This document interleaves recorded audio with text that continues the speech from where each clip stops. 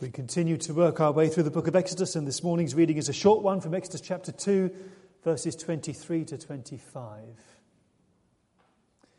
During that long period, the king of Egypt died.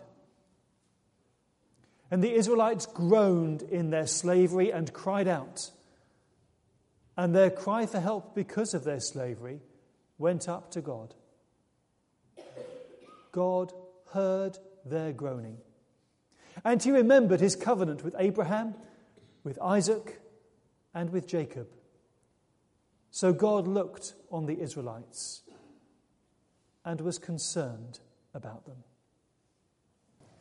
God saw the people of Israel, and God knew. That's how the rather literal English Standard Translation, the English Standard Version, translates the last verse in Exodus 2. God saw and God knew. What exactly does it mean to say that God knew? I mean, after all, if God is omniscient and knows everything anyway, what's the point of saying that he saw and he knew? What did God know? What difference did it make? I'm almost tempted to say that God knows what the precise meaning of this phrase is, because no one else is quite sure. That's what the average person means when they say God knows. It means I haven't got a clue. Nobody else has a clue either. Only God knows. And what did God know? Well, that's left unspecified as well. But whatever God knew, he knew as a result of seeing the people and hearing their groaning and crying out for help in their slavery. God knew. Does that mean God simply became aware of what was happening, as if he saw it on the 6 o'clock news? My word, look at that. I had no idea they were suffering so much. Is that it? Just an awareness of what was going on? God suddenly coming to his senses and realizing what was happening? It's because the phrase God knew is so ambiguous that many other translations have opted for other ways to draw out the meaning of this phrase. So the NIV goes for God was concerned. The NRSV opts for God took notice. The CEV chooses God felt sorry for his people. The REB goes with God took heed of their plight. This much is clear. God knowing led to God acting, taking the initiative, deciding to get involved and do something about it. Because at the very start of the next chapter, the angel of the Lord meets with Moses, and the Lord unpacks what is meant by this phrase, God knew. The Lord tells Moses that he's seen the affliction of his people. He's heard their cry. He knows their sufferings. And he's come down to deliver them. I know their sufferings. Slightly different from saying, I know all about their sufferings. I know their sufferings. I know what they're going through. This is more than just empirical knowledge, the assimilation of sensory data and the processing of facts. I know their situation. I'm identifying with them in it. I'm taking it on board. I don't just know it in my head, I know it in my heart, I know it in my gut. Gets me here. It's an intensely personal kind of knowledge. Nothing superficial or merely intellectual about it. Can the saying, God knew, really carry that amount of freight?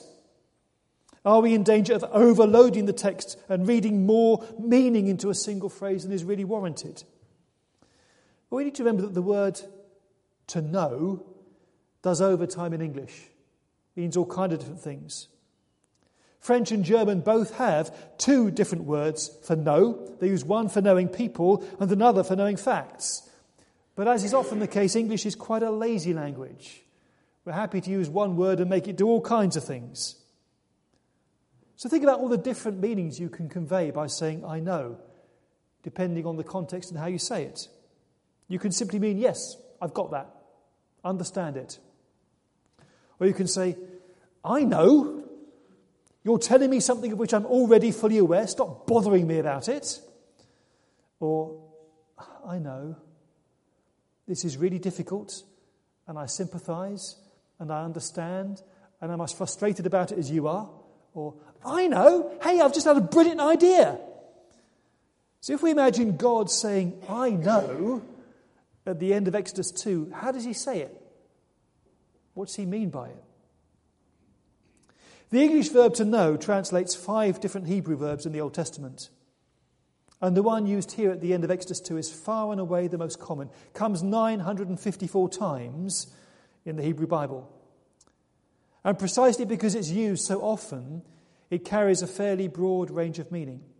It can mean observe, realise, find out, recognise, perceive, care about, become acquainted with, have sex with, choose, understand, have insight.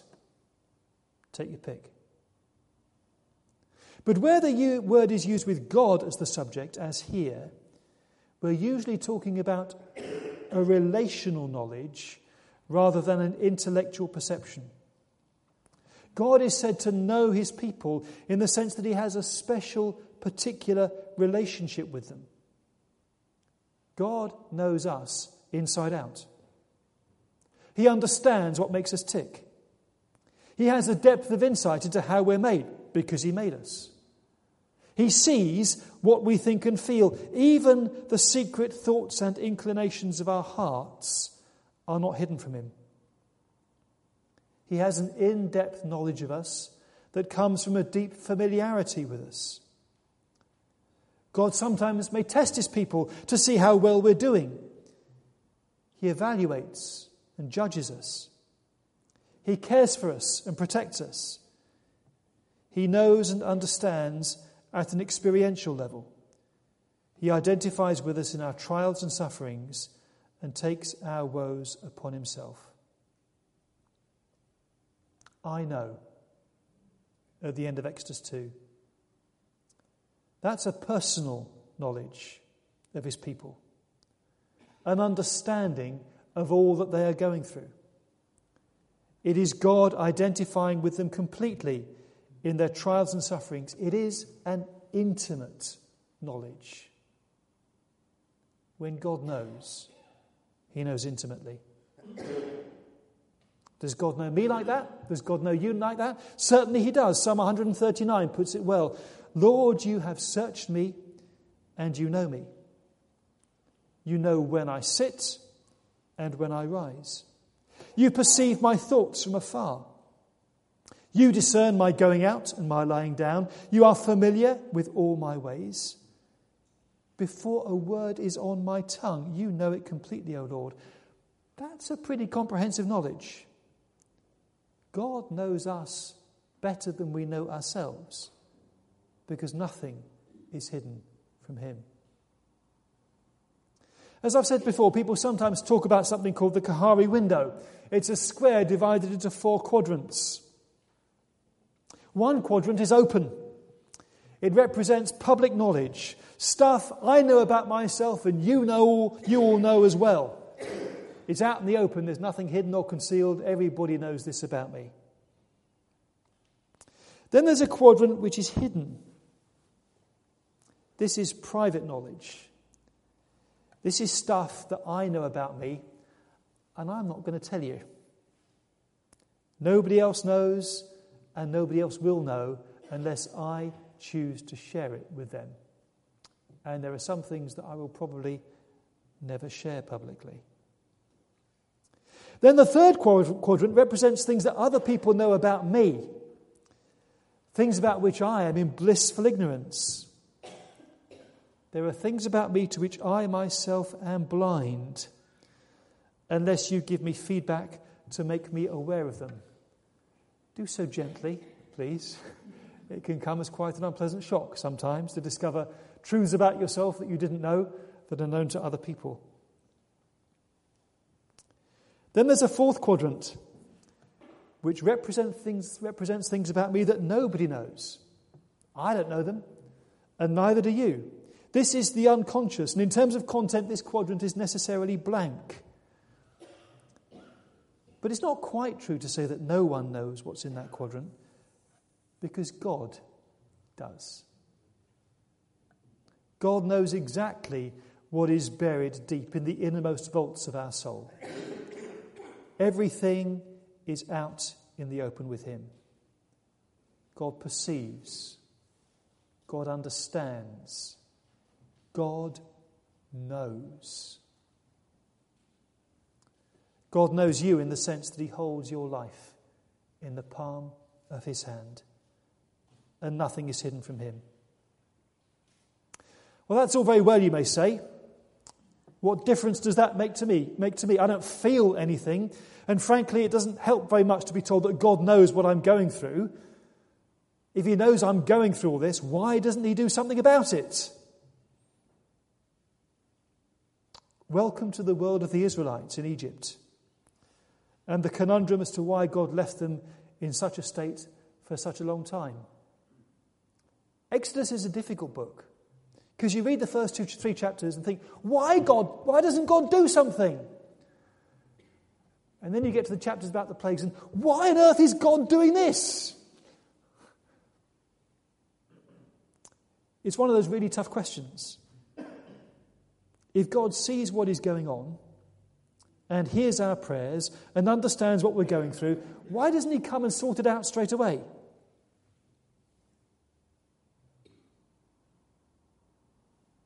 What answer do you give to someone in that situation? The best answer you can give is one which is really unsatisfactory to anyone who really finds themselves up against it. God knows. God knows us better than we know ourselves. He understands our situation better than we do. He loves us more than we love ourselves sometimes. That's as far as it goes. We just have to wait and trust that God is holding on to us, even though we may not be aware of that. Not knowing and understanding God, as well as he knows and understands us, can make it really difficult for us to take the decision to trust him, because there's so much that doesn't make sense. But even if you feel like you've abandoned him or lost touch with him, that does not mean that God has abandoned you, and he's promised that he will never, ever do so. So whether you're ranting at God or pouring out your heart to him, clinging on to faith by your fingernails, or just giving up because you don't see the point anymore, the truth remains that you will not slip out of God's sight, and he will not forget.